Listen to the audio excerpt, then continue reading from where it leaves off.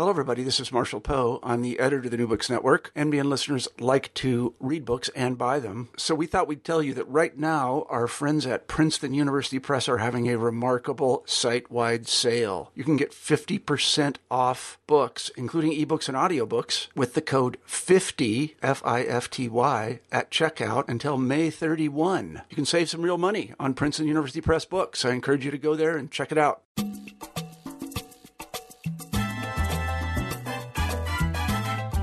Hi, welcome to New Books in Caribbean Studies. I'm Alejandra Bronfman. My guest today is Dalia Muller, author of Cuban Emigres and Independence in the 19th Century Gulf World, just out with UNC Press.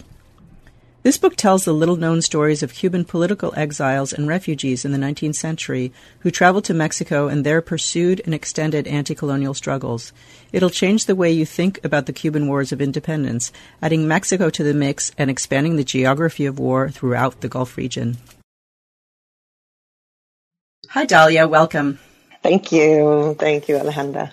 So you've written this marvelous book that asks us to rearrange a lot of what we know about 19th century and independence and the Cuban Wars of Independence. And one of the main ways you're asking us to sort of think about rearranging is geographically. So I wonder if we could start by you talking a little bit about what you mean by Gulf World. Gulf World is in the notion of Gulf World is in the title already. And so I was hoping you could sketch out what you mean by that.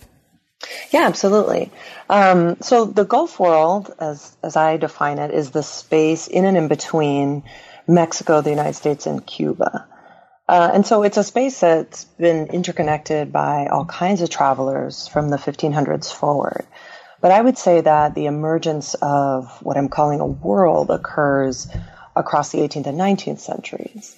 So thinking back to the beginning, as it were, from the 1490s through the 1600s, the lands bordering the Gulf of Mexico and the Caribbean were referred to at times as an American Mediterranean, right? One at that time dominated by the Spanish. But the British and the French, of course, picked away bits and pieces of Spain's vast empire. The French claimed Haiti, the British Jamaica, New Orleans changed hands a couple times, right? And so on and so on. And so during the 17th and 18th century, we're sort of familiar with the stories of pirates, runaway slaves, contraband traders, right, among others, who lived on or moved between what we might think of as undiscovered or barely claimed islands, cays, sections of coast, right? And so for me, these people began to give shape to a world that was marked by subversive crossings, right, through their habit, especially their habit of disregarding imperial borders. And so the Gulf of Mexico, as a kind of body of water, a place, right, is and has always been intimately connected to the Caribbean, right? It's, of course, also the site of pirate hideaways, runaway slave settlements, as well as a home base for many a smuggler, right? But it was somewhere between the U.S.-American Revolution and the Latin American Independence Wars that spanned the turn of the 19th century, right, that we can see a distinct space emerging that I think we can call the Gulf World, right, a place that's still connected to the Caribbean, but is also unto itself. And so there are three things that I think can sort of identify, if not identify the shift, that sort of give me reason to sort of mark this shift, right? So the shifting geopolitics play a role, right? The fledgling republics of the United States and Mexico, right, are all of a sudden players in the scene, you know, by the early 19th century, are concerned about defense and trade in the Gulf space, right? At the same time, Spain is still controlling Cuba and is also deciding what sort of relationships to nurture with its former colony, Mexico, right, and the United States. So there's an important geopolitical shift that gives shape. At the same time, of course, we have the advent of steamship technology, and which has something important to do with integrating this world, right? So all manner of travelers, from businessmen to wartime refugees, now move faster and in new ways between interlinked ports that connect Cuba, Mexico, and the U.S. And I think finally I would mention labor migrations, right, which in the mid-19th century also reinforce these connections. The most clear case are the thousands of Cuban cigar workers that travel back and forth between Cuba and the United States, but also sometimes Mexico as well. So before we get into the body of the book, I wanted to ask you about one of your sources. And one of the major sources that you use is the ANARC. That's the acronym for the National Association of Cuban Revolutionary Emigres. And it seems like a very rich source. So I wanted to ask you how you came across it, what struck you about it, and was there a moment when you realized, looking at it, that here was your book? Yeah, that's good. It starts with a funny story. So I was in Cuba. I'm probably, I want to say maybe 23 or 24, very, very green to research and whatnot. And I remember a colleague, a fabulous historian who's now become a colleague, mentor, and of course fellow Cubanist, Rebecca Scott, sort of made an offhand reference to the association to me in the archive, sort of really early in the process. And I think I filed it away for a bit, and then I came back around to it. And so Rebecca Scott had been tracking down a number of historical figures, and she had thought the association might be helpful. But the problem with the association's papers, right, is that they're scattered, as I would come to discover. So there are two files in the registry of associations that pertain to this association. But then the individual member applications were archived in a different location altogether, and then were filed alphabetically, right? So if you didn't know who you were looking for, it was essentially a lost cause, right? Rebecca Scott was lucky because she knew who she was looking for. So luckily I figured out that the files did correspond for the most part to particular boxes, and I began pulling those, sort of not knowing what I'd find. And in order to separate the files for Cubans traveling to Mexico, or Mexico and the United States, which is what I was looking for, I had to pull essentially all the files that appeared to include these application documents. But again, there was no guide to this at all. So it was, it was the sort of guidance of a superior mentor and fabulous historian, right? It was a comment that kind of set me on the path. And then I just sort of dug and dug until I was able to sort of piece these two parts together. So a lot of things struck me about the source, right? First, there are three countries that are most represented in this body of documents. In other words, in especially the application files, which number upward of 1,000, right? And they're the United States, Mexico, and the Dominican Republic, right? So although Cuban exiles were found all over the hemisphere and in Europe, right? These three countries are the ones that are most represented. So, I mean, I hope, again, since I think it's such a rich source, I hope a young student will come along and take on the whole collection, right, and do a kind of really neat study that would sort of really look comparatively at the three different kind of countries and experiences of the emigres or exiles across all three. So second, the source is in and of itself incredibly rich, right? Each application includes a form as well as supporting documentation, right? The form records the place of origin of the emigre, the point of departure, the place of arrival, the years of both departure and return, names of parents, in some cases spouses, and at least a short explanation of revolutionary involvement both in and outside Cuba at times, right? And then to go with that, the supporting documents include everything from recommendation letters to receipts to news clippings, et cetera, right? You sort of don't know what you'll get. One file will be 20 or 30 pages long and incredibly rich. Another might be more schematic. But taken together, it's sort of an incredibly rich source. Some of the limitations became clear to me really quickly too, which is that which pointed to the fact that the ANARC was troublingly both an inclusive and exclusive association, much like its predecessor, which was the Cuban Revolutionary Party. And so among the 200 files that I looked at very closely, only 4 were files that were submitted by women, right, for example. But, we know that women participated in rather incredible ways in the exile communities, especially in Mexico and the United States, but everywhere, right? So this seems to belie, right, the numbers of women that we know were involved in the struggle. And I'd say the same is true for Cubans of color or Afro-Cubans who are nearly unrepresented in the ANARC files. But of course were essential and critical not only to the revolutionary struggle in Cuba, but also to the revolutionary struggle in exile. So one has to work with an incredibly rich source, but then of course recognize its limitations and then find as many sources as possible to sort of complement and compensate for those limitations, which is what I did. But your last part of the question about when I realized it was sort of at the sign of the book, it was sort of this kind of troubled relationship. And so it's sort of a difficult source to work with. I had, massive Excel files, right, to try to systematize all of this data and so forth. And it took me a long time. I think I really sort of realized it into the writing process, right, that this was really the kind of the center of this work.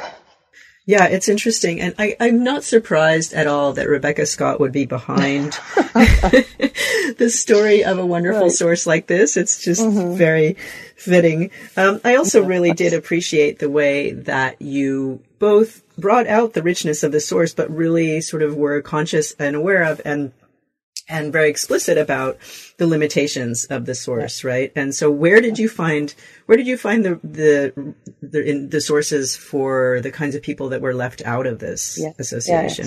Yeah, it's a great question. In part, is also lucky. The two big collections I work with were obviously the ANERC files and then also the Cuban Revolutionary Party archive, which is massive and of course very well organized, by contrast. But there are, and of course, through the Cuban Revolutionary Party archive, right, you can see the kind of the widest expanse, right, of this diaspora community, right? So Cubans extending from, I found a couple up here in Buffalo, and I found them down in the northern mining regions of Chile, right? So you could see this really big picture. But in this archive, I was also able to find some very specific materials about Mexico, including the very detailed records of one individual Cuban club in Veracruz that ran across all 4 years of the war, right, which is an incredibly rich source.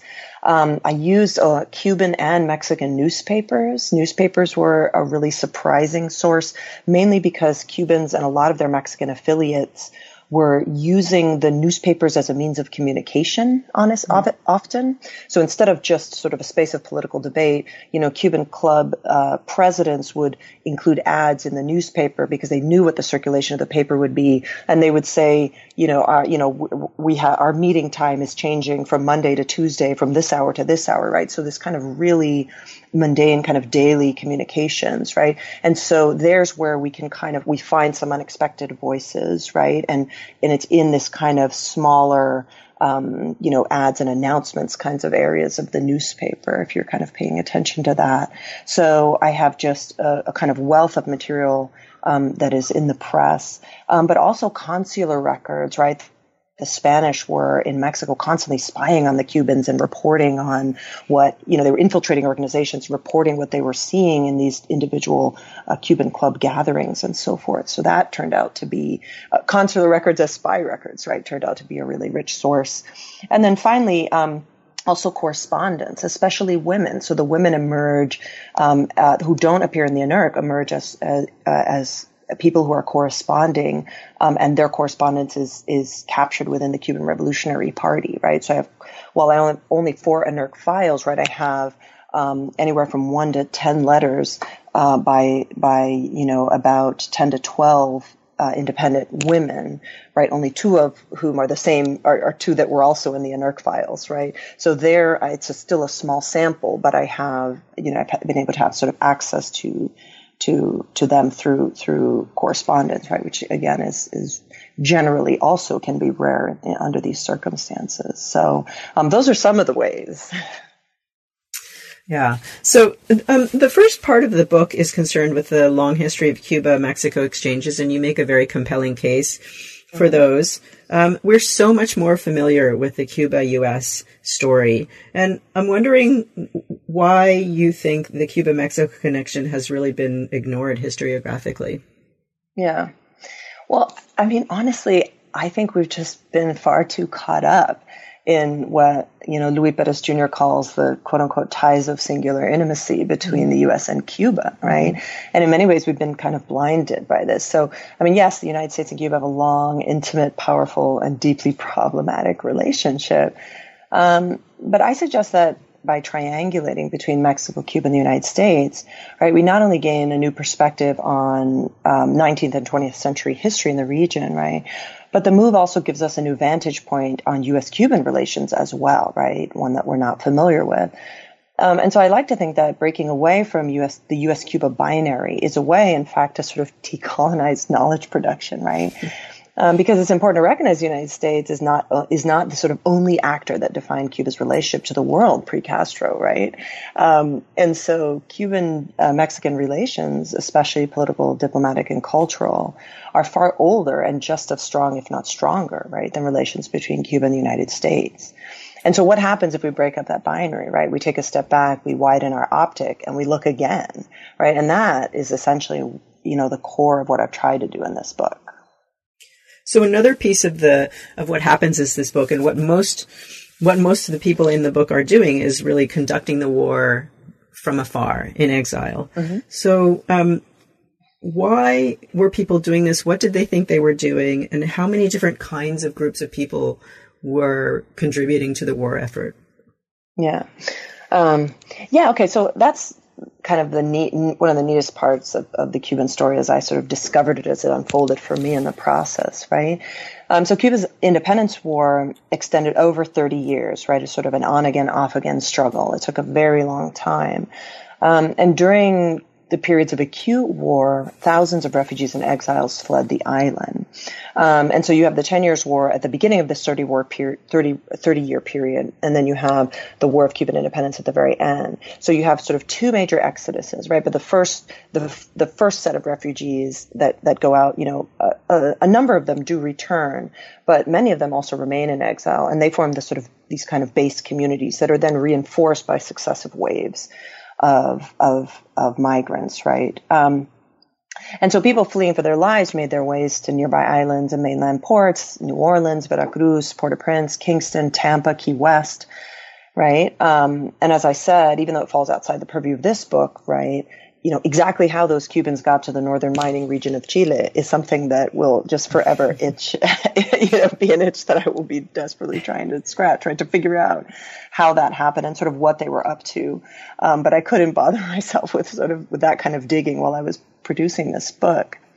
But back in the Gulf and the Caribbean, then these waves, as I said, kind of reinforced each other. And before you know it, right, by the 1890s, we've got longstanding Cuban migrant communities throughout the region, right, that remain both connected to home, and that were also became these spaces of politicization and ultimately these hotbeds of revolutionary sentiment, right? And so you have this potent force abroad, and then you add to the fact that Cuba is an island, right? And so the only way for Cuban rebels during the wars to get arms was by wrenching them from the cold, dead fingers of Spanish foes, right? Or, receiving shipments from abroad, right? There's really no other way. So the port cities of the Gulf world and the Caribbean then become these key sites for organizing the transport of arms and rebels to Cuba, right? And so in this context, when we think about Castro's departure from Mexico on the Granma in 1956, right, when he initiated the Cuban Revolution, was in fact part of this 100-year-old Cuban tradition that bound precisely Cuba, Mexico, and the United States together in unique ways, right? So there's a sort of this opportunity that I think my book opens up to kind of help us kind of rethink the later 20th century connections as well. Right, not an accident that things were going back and forth. Right, exactly. It shouldn't seem out of the blue. It only seems out of the blue again if you're locked into that sort of U.S.-Cuba binary. Mm-hmm. And so then you might wonder, well, what was Castro doing in Mexico, Mm-hmm. But in fact, that's a much longer story, I would argue.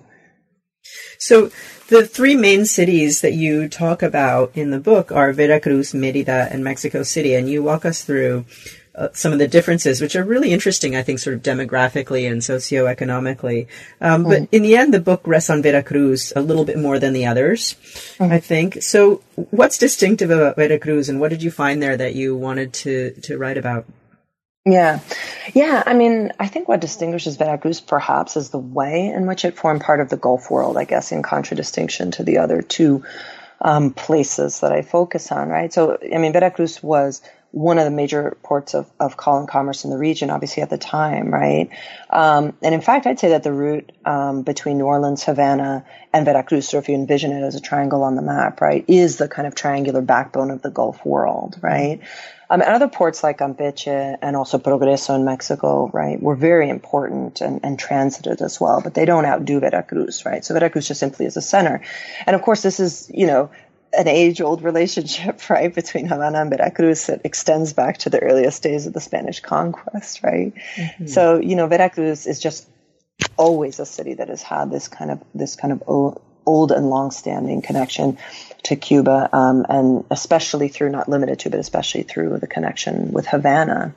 And so, Veracruz stood out to me for all those reasons, but also it simply was home to the largest number of Cubans, right? I mean, the largest number of Cubans in my study were departing Havana, whether they were from Havana or not, although the majority were from Havana and the surrounding kind of hinterlands, right, areas, right? But were leaving Havana and they were establishing themselves and making lives in Veracruz. So it was the most robust and most politically active community of Cuban emigres in Mexico, which is why it has a place. But I believe that Mérida and Mexico are different and important in different ways, right? Mexico City, for example, I make the claim or I make the argument is perhaps even more critical when we talk about the Mexican solidarity movement with Cuba, right? Mexico City was the home to a number of pro-Cuban newspapers that were able to network nationally in really interesting ways, right? That had very, very deep ties to newspapers in Veracruz as well. But a lot of the kind of political questions and diplomatic issues kind of being hammered out in fairly intense ways in the streets, in the halls of Congress and the streets of Mexico City. And so Mexico City becomes a theater when we move a little bit in the book from kind of embedded sort of social history to the kind of political diplomatic history, which we see become more central towards the end of the book. Right. And I want to get to that because it's a really fascinating story of the kind of rise and fall of solidarities. But before we get there, I wanted to talk a little bit about the solidarity clubs, which there seem to be hundreds of, right? And they're all forming in different ways in different places. But you argue, for the most part, that they were both inclusive and exclusive, as you say. So could you talk a little bit about what you mean by that and how that fits into what we know about notions of Cuban citizenship? Yeah, absolutely.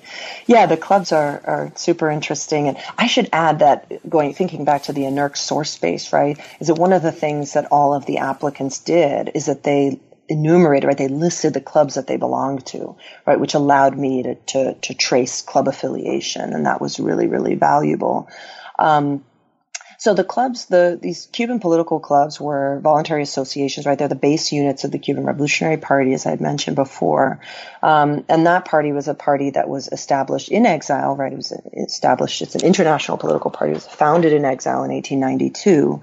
And part of the mission of the organization was precisely to harness the energies of Cuba's vast exile communities, right? So the revolutionary leaders recognized the size and significance of these communities and sought to organize them as an auxiliary force of sorts to support the war effort in Cuba.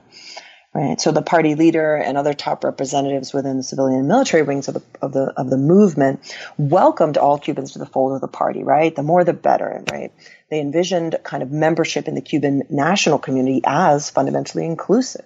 Cubans, regardless of race, class, or gender, could join these clubs, which were run for the most part at the base level democratically, right? And the general idea was that the party, from its base level organizations to its top leaders, was supposed to be run democratically, and top leaders were meant to be elected through democratic processes. Of course, this fell apart, but theoretically, then, Black Cubans, white Cubans, men, women, rich and poor could participate in these clubs and cast a vote, right?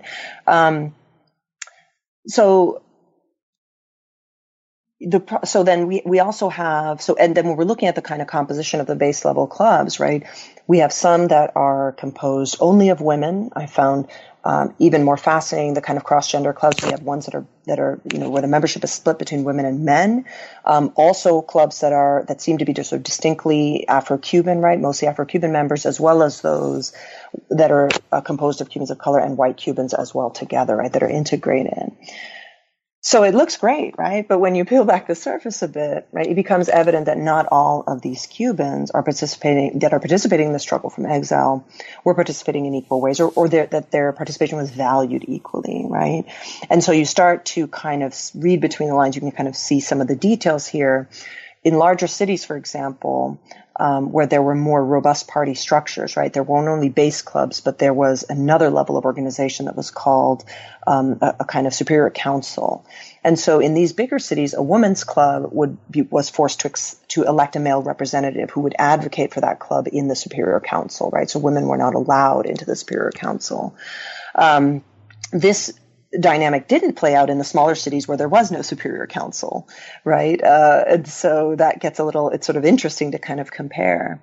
And the clubs presided over by Cubans of color, or whose membership was broadly non-white, tend to appear less often among the ranks of the most important and influential clubs, like from one locale to the next, right? We can see the sort of the racial inequalities evolving there, so kind of pay attention to how disputes are resolved, decisions made, et cetera, at the level of both the base level clubs, but then the organizations that are the councils that then report to the party headquarters. Right. And then all of this exclusion that you find, just barely underneath the surface, right, comes out in full relief in the NERC membership, kind of going back to that documentary source, right, where Cubans of color and women are notably absent, right, which provides really clear proof that those practices of exclusion were carried home after the war, and then that they shaped the very association that was established in Havana in the early 20th century to preserve the legacy and the history of these Cuban emigrations, right? And there's a whole rewriting of history that happens, right, as the association will sponsor competitions to write the history of the emigrations, right? And so, there we see the exclusions quite marked as well. It's really fascinating to think about the reestablishment of these institutions that in some ways reproduces Cuban society, right? As refracted through exile. It's really super interesting. So with regards to Mexico's reaction to the Cuban wars, right? Because there were lots of people who were requesting Mexican support, etc. That's where the book splits in two in really interesting ways, because on the one hand, you have the diplomatic and state level policies, and then on the other hand, you have popular sentiment, which seem really quite distinct. And you make the argument, and I buy it, that you can't really think of one without the other. If you just thought about one, you really would miss an important part of the story. So can you walk us through that a little bit? What were the differences? What were the sort of politics at the diplomatic level, and how did those differ from the popular street level politics? Yeah, absolutely. I mean, definitely. If we stick with the diplomatic and state level politics, or I would argue conversely, we keep our ear only to the streets, right? We're going to miss critical elements of the story.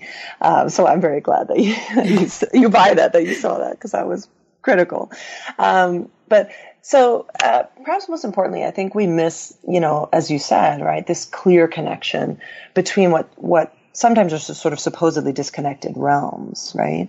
And so many of the people that are generating popular support for the Cuban cause in Mexico, and that's Mexicans and Cubans alike, right, that are doing so outside of the halls in Congress, right? And this is especially students and journalists, were quite bluntly trying to influence high politics and diplomacy, right? They had very clear goals. At the same time, the politicians that I explore, right, were annoyed by and sought to repress popular solidarity with the movement for Cuba Libre, as the independence cause was known, right, because they believed that the reports in the press, right, the upheaval in the streets, the bar fights, all threatened Mexico's own political stability. And the fact is that the Cuban question kind of cut to the core in Mexico, because it was precisely at this time, right, that the state manufactured a cult around the nation's own independence era heroes. And so here come the Cubans saying, well, we're fighting for the same thing you fought for. You ought to support us. And the Mexican state essentially says no. right? And so the Cuban Solidarity Movement drew attention to these contradictions. And so high-level politics around the question then began to hinge on discrediting the arguments upheld by critical and dissenting journalists, right? So politicians began to have to answer to the kinds of critiques that the journalists, the kinds of contradictions that the journalists were exposing. Right. Meanwhile, the journalists and others then leveraged the Cuban question by embedding it into their own struggle for democracy in Mexico. Right. So that's why I say, cut to the core, Cuba was never only Cuba, right, which became my key to the answer of why Cuba was so important in so many places. Right. And not just Mexico, but in many, many places. But in Mexico in particular, in a time of high repression, right, where the Porfirian dictatorship is really consolidating itself, here was a space for journalists and other dissenters to somewhat more safely launch some pretty heavy-duty critiques against the government. Yeah, no, it's really interesting to sort of start to wrap your head around that dynamic. And I guess my next question is related to that. So if you add Mexico into the mix between Spain, the U.S., and Cuba, it's kind of like adding a fourth child to a family, right? Like creates chaos, wonderful chaos, but chaos. So how did Mexico respond to all of these, and how was Mexico kind of stuck in the middle? And what did they think they were doing with regards to the U.S. and with regards to Spain? I mean, if you really expand the frame, you can see how complicated their position really was. Yeah, absolutely. Yeah, so just to reiterate, right? Then the Cuban question is about something else in Mexico, right? It's not only about this kind of this kind of solidarity with Cuba that's just, we should be in solidarity with our Cuban brothers, which is a lot of the discourse. But again, when you dig below the surface, you start to be able to, you want to find out why. That's just not good enough. Like, what is really going on here? So again, I argue that there's something about Mexico's sort of emergent national sense of self that is at core here, right? So Mexico imagines itself, as a nation that was stable, that was modern, right, that was on its way to joining, civilized Western nations, right? The stability brought by the Porfirian dictatorship had brought all of this prosperity. And so Mexico then, in this context, right, is sort of sorting out who it is or what it is, right, trying to define that. At the same time, it's the Cuban question sort of thrusts it into this kind of middle position between Spain and the United States, and it then has to sort of figure out how to negotiate its relations with both or all three here. So Mexico's, the sort of simplest way to say it is Mexico's relationship with Spain at the time is marked by this historic anti-colonial and I would argue sort of still simmering resentment, right? This anti-colonial resentment that is still simmering, which is then covered over by this kind of newfound love and appreciation for the cultural heritage that bound Mexico to its former colonial master, right? So you have these two things in tension within Mexico's own relationship to Spain. So let's hold that thought for a minute.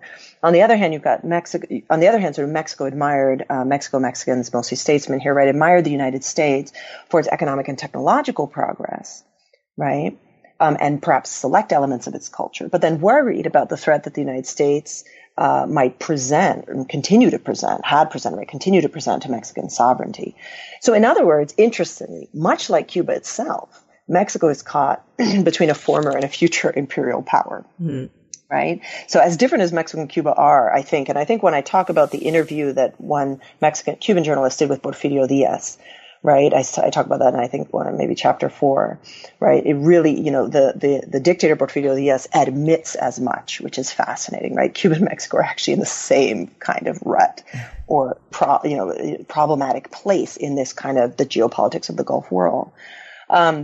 So essentially this dilemma explains why there's this split in Mexico, right? So those most afraid of U.S. imperialism supported the preservation of Spanish colonialism in Cuba, regardless of how contradictory that might seem, because they worried that the U.S. would occupy and annex the island and then control the Gulf and fully surround Mexico. Mm-hmm. Right? It was not an unreasonable fear. Mm-hmm. In the end, it turned out to be generally true. But they found themselves in this difficult position of becoming defenders of Spanish colonialism, right? And so dealing with that contradiction was quite complex. In contrast, then those who were more afraid of Spanish conservatism, of the rise of and influence of Spanish conservatism after Spain's conservative restoration, right, in Mexico, which essentially they saw this kind of this pan-Hispanism that was rising as a kind of new kind of imperialism, right?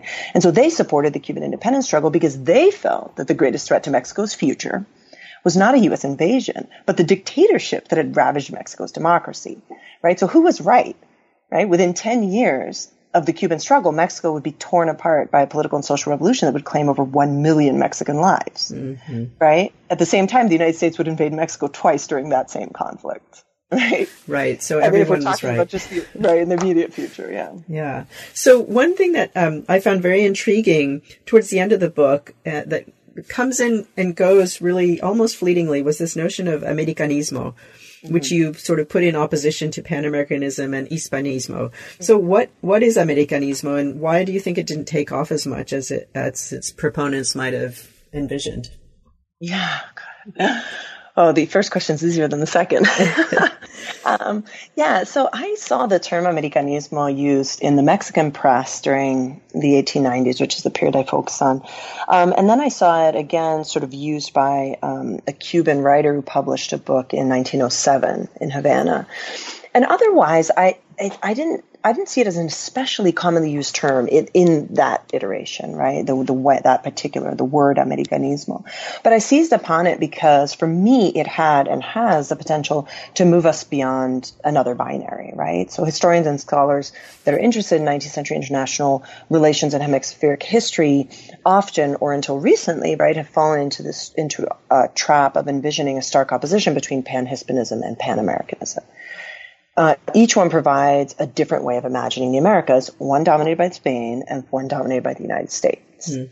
Right? So while Hispanists extolled the spiritual virtues of Spanish culture and denigrated the United States as culturally barbarous, right, Pan-Americanists vilified the Spanish as backward and retrograde, while lavishing praise on the United States and validating its self-proclaimed mandate to lead the hemisphere into the future, right? So clear, it's just two stark ideologies, right? But I suggest that these conceal a more complicated history and a richer ideological terrain, right? And so Americanismo offers me a way to enrich that. And Americanismo was essentially both and neither at the same time, right? Those advocating for Americanismo were focused squarely on the Americas, not on the United States or Spain, right?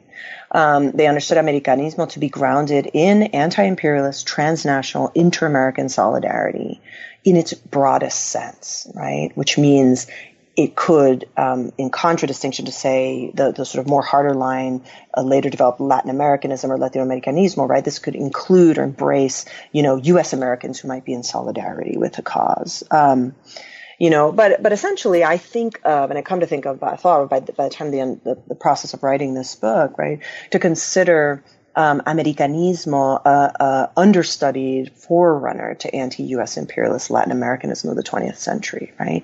Because essentially it is the same ideology, but with the exception that its proponents had not quite given up on the United States yet. So what do you think the legacies of your book are? What are the legacies of the relationship between Cuba and Mexico, apart from, and it's really true that if you put Fidel Castro at the sort of in the middle of this process, it's a much more convincing story if you have your story to think about. What are some other kinds of legacies? Yeah, well, you first said the legacy of my book. Well, I don't know about that yet, but but the legacy of the relationship between Cuba and Mexico. I mean, like I said, I think we could go both forward and backward. And one of the things I think it's important to note at this point is that while this scholarship is there are a number of I think one other book, Renata Keller's book, was you interviewed her about her work, right? So there are a number of scholars who are working on Cuba-Mexico connections right now. But in recent history within the United States, this hasn't been a robust area of scholarship. But we only need to look across the Gulf, right? And to find, robust scholarly communities in Cuba and Mexico that are doing this work and have been doing so since the 1980s. And so I think it's also really important for us to be, really reading and engaged with those of us who are thinking about, who are doing in Mexican and Cuban history need to be engaged with those historiographies, right? And I find there's just too much disconnect there. So thinking about that historiography, then, I have seen, great works of scholarship that take on the relationship between Cuba and Mexico as early as the early 1500s, right? So, there's the opportunity to go way back farther, from my midpoint, in the 19th century. And then also great potential for the 20th century, which is where we have seen in the United States a number of really dynamic and exciting scholarly works, see publication or are still in process, right? But just sort of off the top of my head, I mean, the clearest connection I saw, right, is that, out of my story, which is the 1890s and sort of moves into the first decade of the 20th century, my story really stops nearly at the Mexican Revolution, which opens up a whole new period of study, right? As I argue, Cuba becomes the sort of resonance chamber of the Mexican Revolution. We see hundreds upon hundreds of Mexican revolutionaries fleeing to Cuba, right? Reactionaries and revolutionaries of various stripes. Again, the streets of Havana in the 1910s and into the 20s become these spaces of revolutionary activity and, transnational exchanges and so forth. And I found that some of the same figures, Cuban figures that had been exiled in Mexico and returned home, then open up their homes and their workspaces, especially in the press, to starving Zapatistas and Maderistas who find themselves in Havana without a dime in their pocket, right? And they remember how generous Mexicans were in Mexico City and Veracruz and other places to sort of really reach out and help them. And they find this great opportunity to kind of pay that back. And so there's some really fantastic potential in the Mexican Revolutionary era. I found some really fascinating stories that kind of reflect back on the Gulf world in terms of trajectories and movement, because you'll have Mexicans that want to re-enter Mexico, but instead of they'll exile to Cuba, and instead of returning directly to Mexico, they'll migrate to the United States, right, and make their way to the northern border, right, and then enter Mexico through the north because the center of the country is impassable, right? So it's like a whole nother geography for the revolution. That's fascinating. And if we move past the 20s into the 30s and 40s and 50s, we can go back out to Veracruz and look at how Veracruz becomes a center for Cuban music, right? There are a lot of neat people that are doing sort of scholarship in cultural studies and literature that are looking at the connections and have long been looking at the cultural connections between Veracruz and Havana precisely in the 20s and 30s and 40s and so forth that are really, really neat. And of course, we can bring ourselves up to date there with the 50s and with, Mexico becoming again a safe haven for revolutionaries, among them the famous Fidel and Che and so forth, right? And the story continues into the future past that point as well. So I just think it's a fantastic and long intertwined history that just is only beginning to really get the attention that I think it deserves.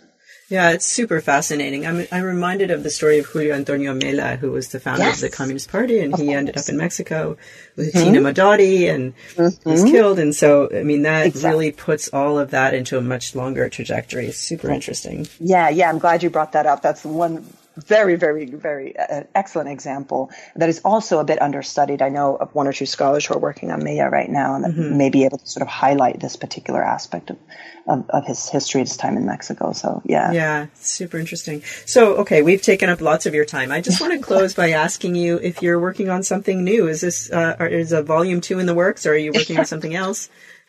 What's next? Yeah, that's a great question.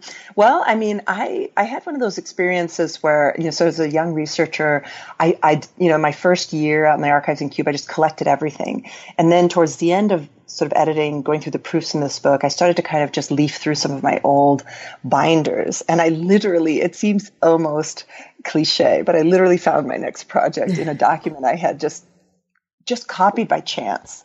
And so I have two, one which will be much longer term and I have a lot less to say about, but so the first is I shudder to think of it as a volume 2 or a part 2, but it may kind of be that.